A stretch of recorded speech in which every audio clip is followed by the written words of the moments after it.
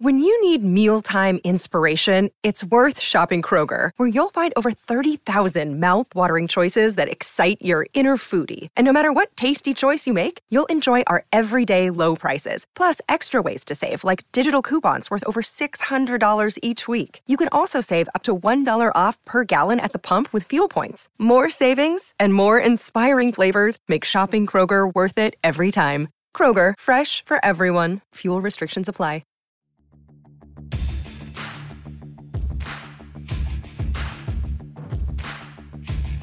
Hey, I'm Ryan Mallory, and this is my Swing Trading the Stock Market podcast. I'm here to teach you how to trade in a complex, ever-changing world of finance. Learn what it means to trade profitably and consistently, managing risk, avoiding the pitfalls of trading, and most importantly, to let those winners run wild. You can succeed at the stock market, and I'm ready to show you how. Hey everybody, this is Ryan Mallory with Swing Trading the Stock Market, and today's episode we're going to talk about tracking your trades, journaling your trades, trying to figure out the best way to record what's going on with your trading so that when you go back in time and you want to look at what happened, you're able to do so and do it in the most succinct and beneficial of ways. So that's what we're going to talk about. I got an email from somebody the other day who subscribes to swingtradingthestockmarket.com, and he said, Ryan, what are the essentials of tracking your trades and journaling your trades?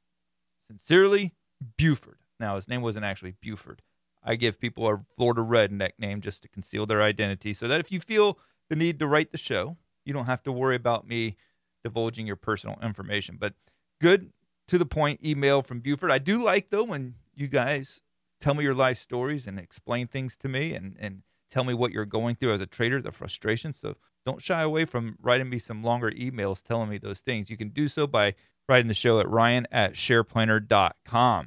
Now, there's some definite key elements to your trading journal that you should have in there. And some of it's obvious, like the date of the trade, right? Entry, where you got in at. The day that it was closed on, that would be your exit date. What did you trade? Was it stocks? Was it Forex? Was it commodities? A lot of times, you're either all Forex or all stocks or all options or all futures. So you don't necessarily have to say, have a column that says stocks or options. But if you're trading a whole bunch of different ones, let's say in a given day, you might trade futures, options, and, equities. You might want to differentiate between the two. And sometimes the symbol itself will differentiate it. Like if you're trading the S&P 500 contracts, that would be a ES. Or if it's the NASDAQ contracts, NQ. Versus if you're trading the S&P 500 ETF, that would be SPY, or the NASDAQ one, that would be QQQ. And of course, the position size. We talk a lot about position sizes. So you can do it a couple of ways. You can do the number of shares, or you can do the amount of cash that you put down on the trade. And honestly, you can do either both or not even include it at all. If it's like a standard, you're putting $5,000 on every trade, then you don't have really any reason to assume otherwise unless you change it. And of course, you want to make sure that you're saying whether or not you're long or short on the trade. That's also important. And so the dates for when you get in, when you get out, the type of trades, position size, if, it varies from trade to trade, and of course, the direction. The next thing I would say is your stop loss and your target price. And the reason for that is it helps you to see what the reward risk ratio is. And it doesn't even hurt either if you have a column that can automatically calculate the reward risk ratio in doing that. Because here's the thing. When you go through some tough markets, go through a tough year of mark trading or something else, something that makes you have to go back and look at your trading journal and see, okay, where did I go wrong? What's messing up here? It helps to be able to see what was the stop loss. Maybe all of your losses are coming from having too tight of stop losses, that if you would have had a little bit larger or a little bit wider of a stop loss, you wouldn't have taken on so many losing trades. That's a helpful take. Also, knowing where your target price was originally at, and then where you took profits at along the way. Did the stock ultimately go up to that target price, but you were just not willing to trust the trade enough to be able to let it play out?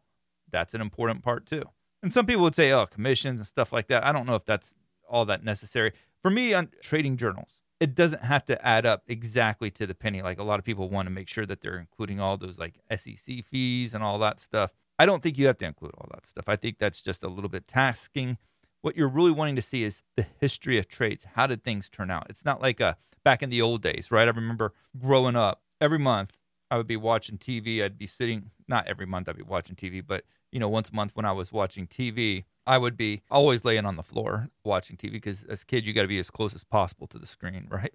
And I'd look behind me, and there was always my mom sitting there on the couch next to a lamp, and she was trying to balance the checkbook. And just absolutely drove herself nuts because at times she couldn't figure out what was missing from the checkbook. Why was the account statements not matching up with what she had in her checkbook? And remember, most people paid with checks back in those days. And we're talking like 80s here, right?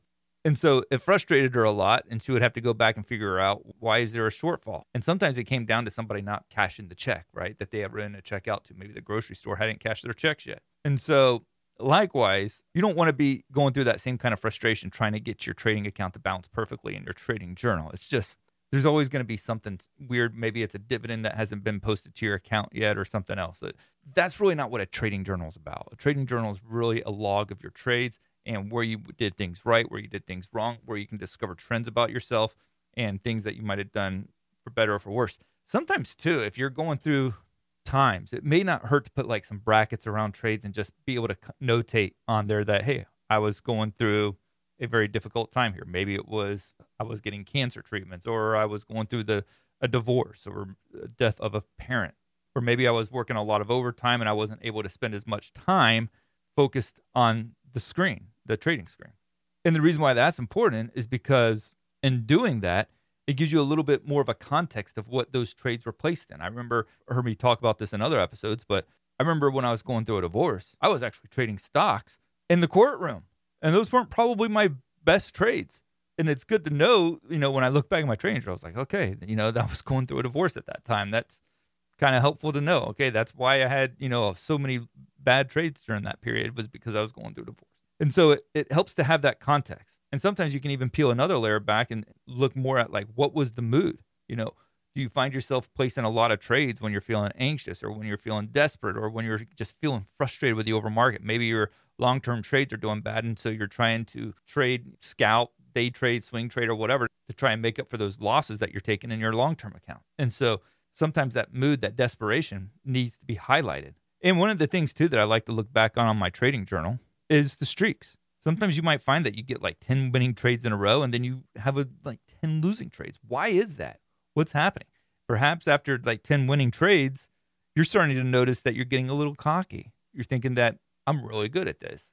I'm invincible. And as a result, you start taking on bigger position sizes, or you start taking on trades you wouldn't normally take on because you just think every one of them is going to be right. And then all of a sudden you find yourself on a 10 trade losing streak. We want to be aware of those streaks that we see popping up. It's like we're constantly seeing 10 trades right and 10 trades wrong, 10 trades right, 10 trades wrong. Try to figure out what's going on with those 10 trades that were right versus the 10 trades that were wrong. What was the differences between those? It could be just that you were in a choppy market, to where when the market was popping in that choppiness, everything was going right, but then you kept trying to trade the same way when the market was pulling back. And those are things that you want to be able to recognize as well, because it can help you mitigate some of those losses in the future. And one thing that will really help is signing up for swingtradingthestockmarket.com. Yes, did you think you were going to get out of this podcast episode without me talking about it? Swingtradingthestockmarket.com. It's the patron website that goes alongside of this podcast, and it's really good. It's going to give you all my stock market research each and every day. With it, you're going to be getting my bullish and bearish watch lists each week. You're also going to be getting my daily list of setups that I'm following. Plus, you're going to be getting different trading videos, updates on all the big tech stocks, updates on the S&P 500, the NASDAQ, the Russell 2000, a really, really cool feature that goes with this podcast. If you enjoy the podcast, I'm pretty sure you'll like that as well. Another day is here, and you're ready for it. What to wear? Check. Breakfast, lunch, and dinner? Check. Planning for what's next and how to save for it? That's where Bank of America can help.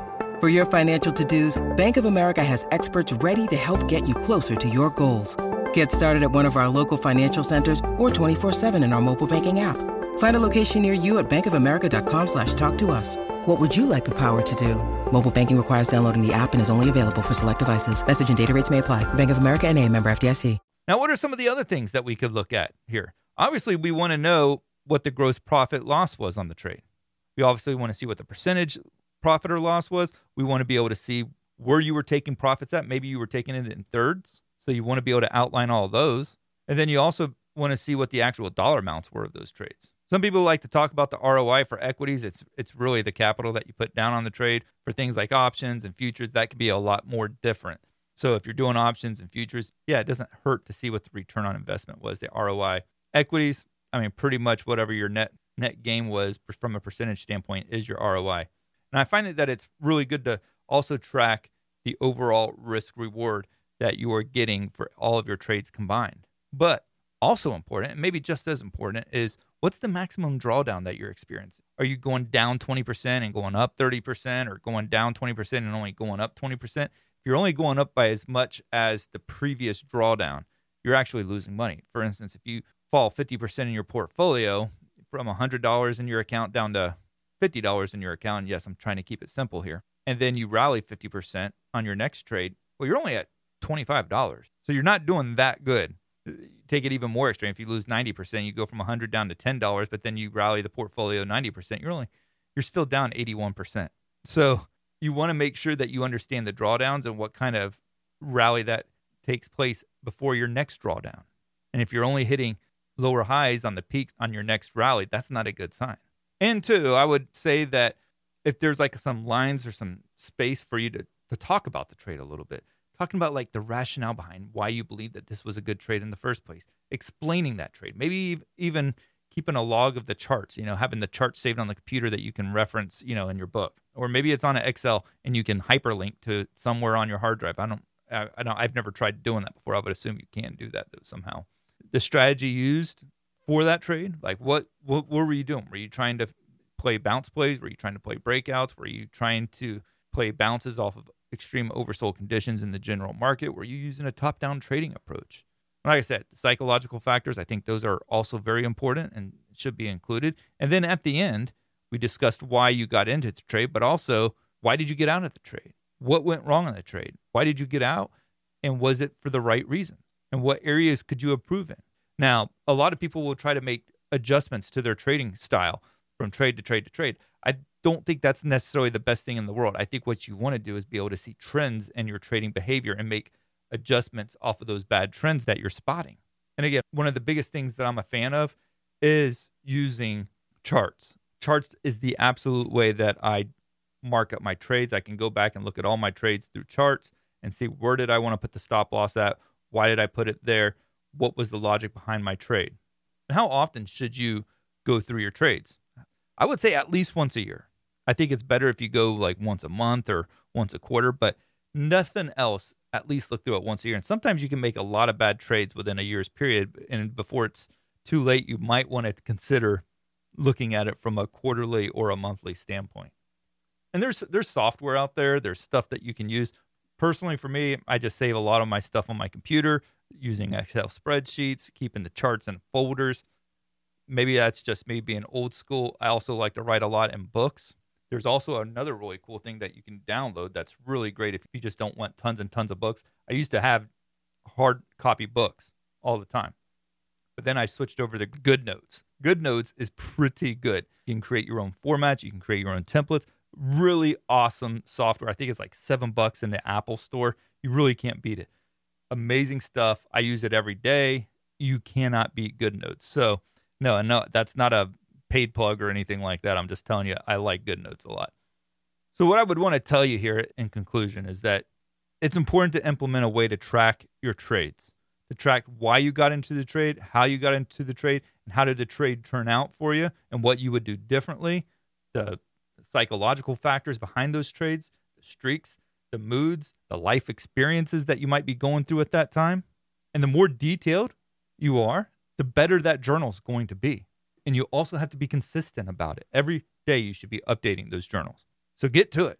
And if you enjoyed this podcast episode, make sure to leave a 5-star review wherever you listen to this podcast at, whether it's Apple or Amazon or Google or iHeartRadio. Somebody got on to me the other day. Got to talk about iHeartRadio. It's available there. And it's true. It is there. I always forget about iHeartRadio, but you can listen to it pretty much anywhere that podcasts are available. I think it's all of the platforms. And make sure to keep writing me, Ryan at SharePlanner.com, and check out SwingTradingTheStockMarket.com. Thank you, and God bless. Thanks for listening to my podcast, Swing Trading the Stock Market. I'd like to encourage you to join me in the SharePlanner trading block, where I navigate the stock market each day with traders from around the world. With your membership, you will get a 7-day trial and access to my trading room, including alerts via text, email, and WhatsApp. So go ahead, Sign up by going to shareplanner.com/trading block. That's www.shareplanner.com/trading block. And follow me on SharePlanner's Twitter, Instagram, and Facebook, where I provide unique market and trading information every day. If you have any questions, please feel free to email me at ryan@shareplanner.com. All the best to you, and I look forward to trading with you soon.